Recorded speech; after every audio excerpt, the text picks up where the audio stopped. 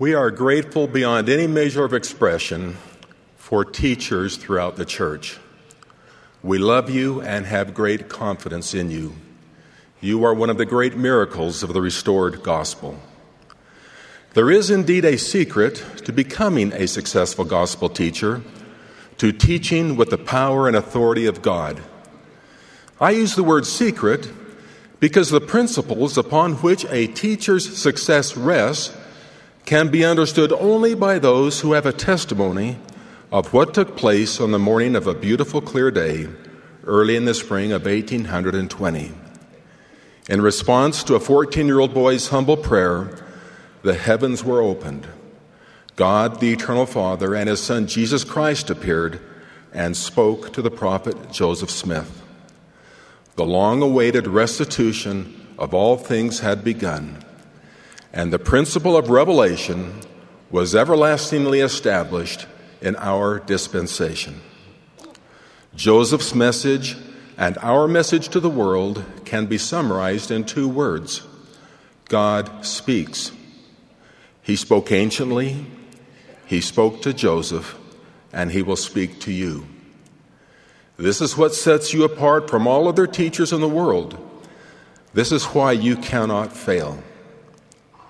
You have been called by the spirit of prophecy and revelation and have been set apart by priesthood authority. What does this mean? First, it means that you are on the Lord's errand.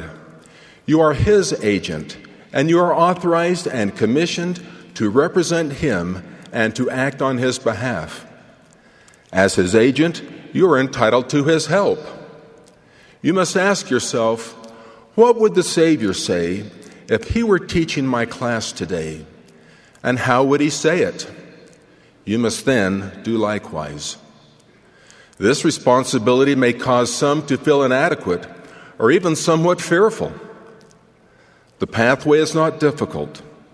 The Lord has provided the way for every worthy Latter-day Saint to teach in the Savior's way. Second, you are called to preach the gospel of Jesus Christ. You must not teach your own ideas or philosophy, even mingled with scriptures.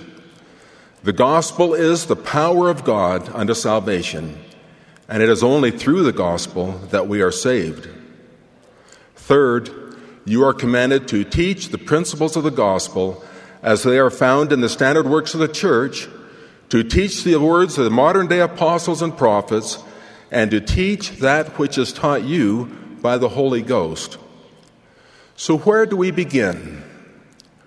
Our first and foremost responsibility is to live so that we can have the Holy Ghost as our guide and companion. When Hiram Smith sought to become engaged in this latter-day work, the Lord said, "Behold, this is your work, to keep my commandments, yea, with all your might, mind, and strength." End quote. This is the starting point. The counsel provided by the Lord to Hiram is the same counsel He has provided to the saints in every age. Speaking to teachers today, the First Presidency stated, "The most important part of your service will be your own daily spiritual preparation, including prayer, scripture study, and obedience to the commandments. We encourage you to dedicate yourself to living the gospel with greater purpose than ever before."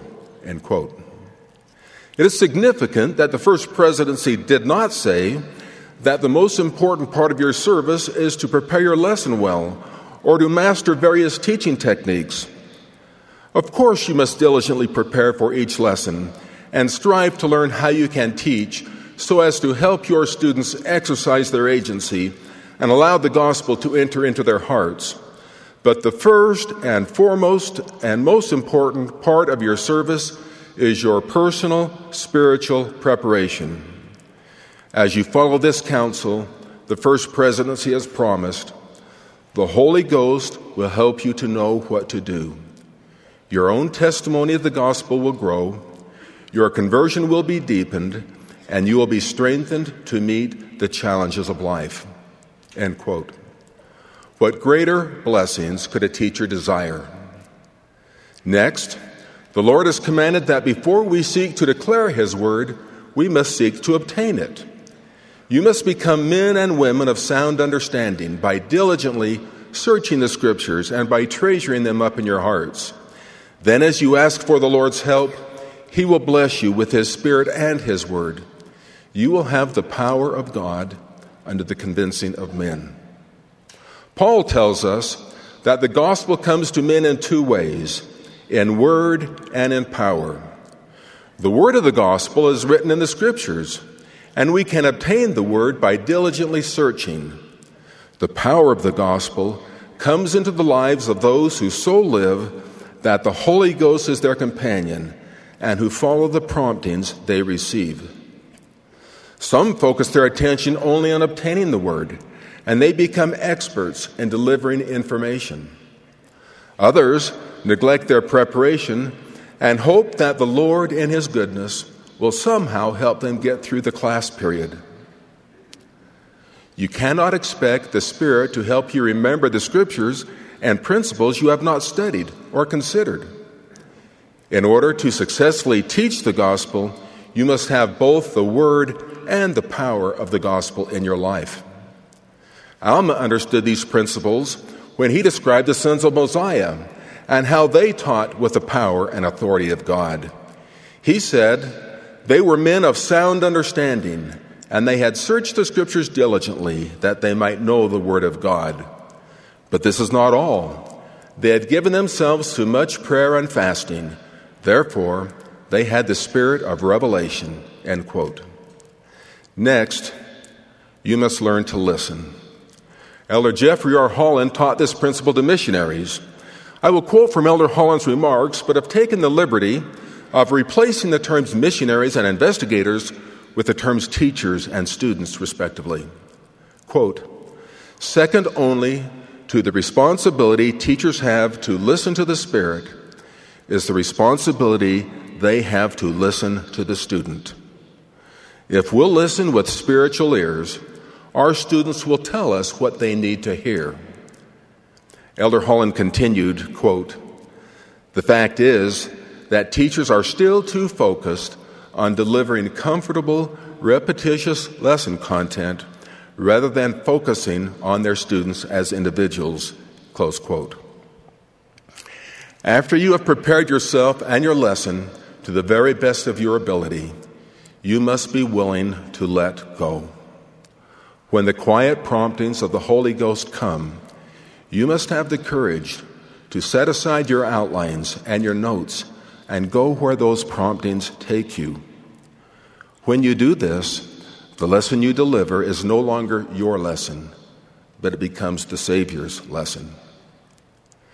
As you dedicate yourself to living the gospel with greater purpose than ever before, and search the Scriptures, treasuring them up in your heart, the same Holy Ghost who revealed these words to apostles and prophets anciently will testify to you of their truthfulness. In essence, the Holy Ghost will reveal them anew to you. When this happens, the words that you read are no longer only the words of Nephi or Paul or Alma, but they become your words. Then, as you teach, the Holy Ghost will be able to bring all things to your remembrance. Indeed, it shall be given you in the very hour, yea, in the very moment, what ye shall say. When this happens, you will find yourself saying something that you did not plan to say. Then, if you will pay attention, you will learn something from the things that you say when you teach.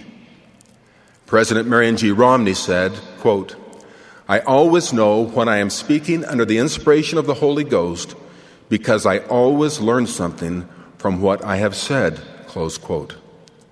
Remember, a teacher is also a student.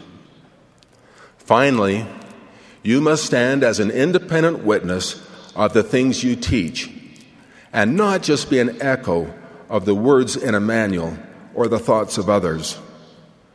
As you feast upon the words of Christ and strive to live the gospel with greater purpose than ever before, the Holy Ghost will manifest unto you that the things you are teaching are true.